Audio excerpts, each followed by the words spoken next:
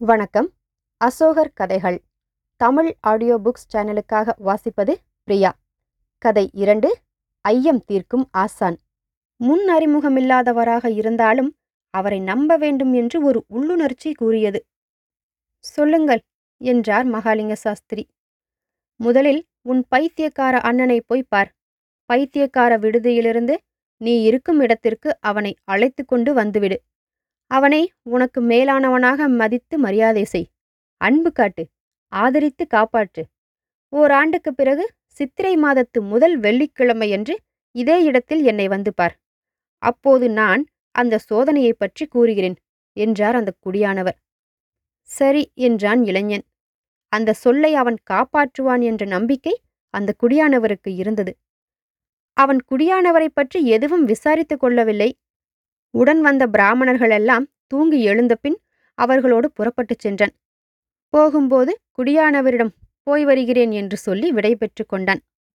சரியாக ஓராண்டு கழிந்தது. புத்தாண்டு பிறந்தது. சித்திரை மாதம் முதல் வெள்ளிக்கிழமை வந்தது. மகாலிங்க சாஸ்திரி அன்று நண்பகல் நேரத்தில் அந்த கிராமத்து சத்திரத்துக்குள் நுழைந்தான். அவனை எதிர்பார்த்து கொண்டு அந்த குடியானவர் காத்திருந்தார். அவர் அருகில் சென்றவுடனேயே அவன் தானாக பேசத் தொடங்கினான். ஆனந்தத்தோடு, ஐயா, என் அண்ணனுக்கு பைத்தியம் தெளிந்து விட்டது என்று கூறினான். எப்படி என்று கேட்டார் குடியானவர். என் தாய்க்கு மூத்த அண்ணன் மேல் பற்று அதிகமாயிருந்தது. என் தந்தைக்கு இரண்டாவது அண்ணன் மேல் பாசம் அதிகமாயிருந்தது. என் மூன்றாவது அண்ணனுக்கு யாருடைய அன்பும் கிடைக்கவில்லை. அந்த ஏக்கம் அவனை வாட்டிக் கொண்டிருந்தது. நான் பிறந்த பின் தாய் தந்தை இருவருமே கடைசி பிள்ளையான என்னிடம் மிகுந்த அன்பு செலுத்தினர். அந்த நிலையில் என் மூன்றாவது அண்ணன் முற்றிலும் ஒதுக்கப்பட்டவனாகிவிட்டான். அன்புக்காக ஏங்கி ஏங்கி அவனுக்கு பைத்தியமே பிடித்துவிட்டது. சென்ற ஆண்டு நான் என் தாயை பார்க்கப் போனபோது தங்கள் கருத்துப்படி அண்ணனை என்னுடன் அழைத்து வந்து வைத்துக் கொள்ளப் போவதாக சொன்னேன். அவன் பைத்தியமாயிற்றே, வேண்டாம் என்று முதலில் மறுத்தாள். பிறகு நான் ஒரே பிடிவாதமாயிருந்ததால் ஒப்புக்கொண்டாள். அவளும் எனக்கு துணையாக வீட்டில் வந்து அண்ணனை கவனித்துக் கொள்ள முன்வந்தாள். நான் அண்ணனை பைத்தியக்காரனாக கருதாமல் அன்பும் மரியாதையும் காட்டி நடந்து கொண்டேன். இதைக் கண்டு என் தாயும் அவனிடம் அன்பாக நடந்து கொண்டாள். பிள்ளை பாசம் அப்போதுதான் அவளுக்கு ஏற்பட்டது. எங்கள் அன்பு கிடைக்கத் தொடங்கிய பின் அண்ணனுடைய பைத்தியம் சிறிது சிறிதாக தெளிய ஆரம்பித்தது. இப்போது அவன் முற்றிலும் தெளிந்தவனாகிவிட்டான். ராஜகிரியில் உள்ள ஒரு கோவில் மடப்பள்ளியில் அவன் வேலை பார்த்து வருகிறான் என்று சொல்லி முடித்தான் இளைஞன். சரி, அடுத்த சோதனையை நான் இப்போது சொல்கிறேன். நீயும் உன் மூன்றாவது அண்ணனும் இப்போது உங்கள் இரண்டாவது அண்ணனை போற்றி நடக்க வேண்டும். ஓராண்டுக்குப் பிறகு இதே சத்திரத்தில் சித்திரை மாதத்து முதல் வெள்ளிக்கிழமையன்று என்னை வந்து பார் என்றார் குடியானவர்.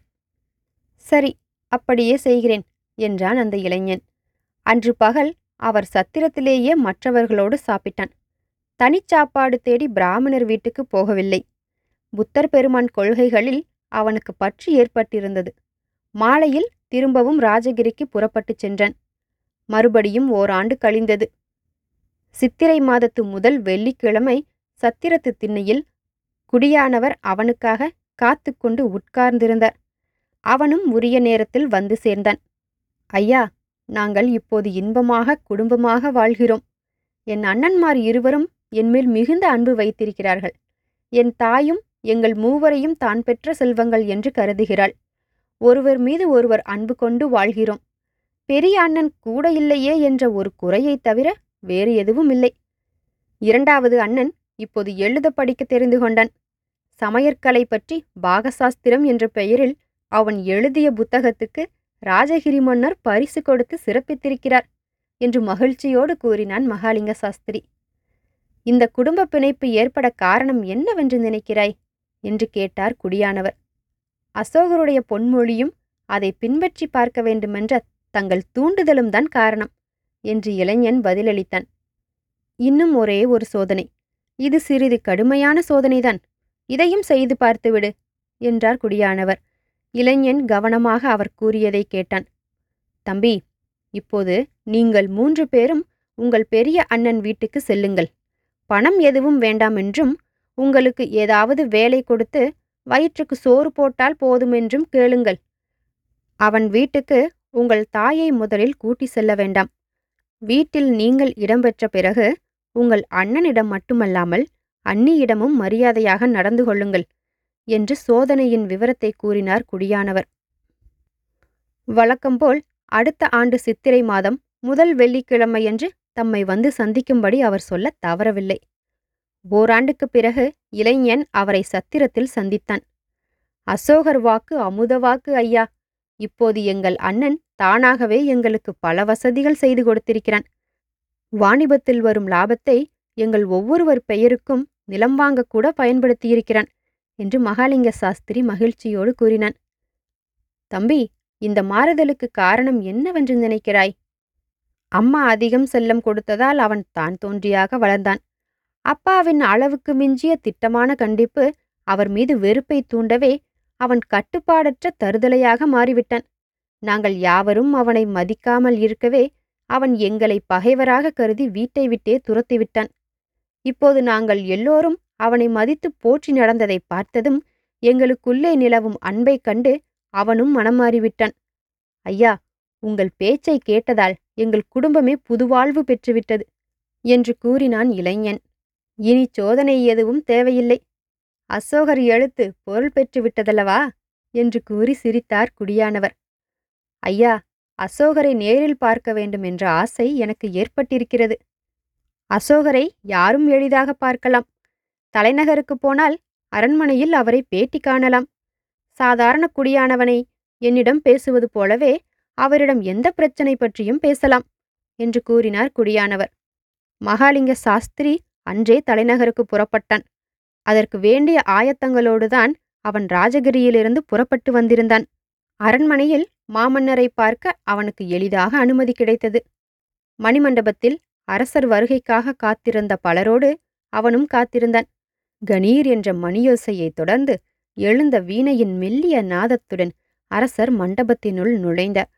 அரியணையில் அவர் அமர்ந்த பின் எல்லோரும் எழுந்து வணங்கி நின்றனர். மகாலிங்க சாஸ்திரி மாமன்னரை காண விரும்புவதாக அரண்மனை அதிகாரி கூறினார். இளைஞன் எழுந்து நின்றான். அவன் வாய் திறக்கும் முன் அசோகரே பேசினார்.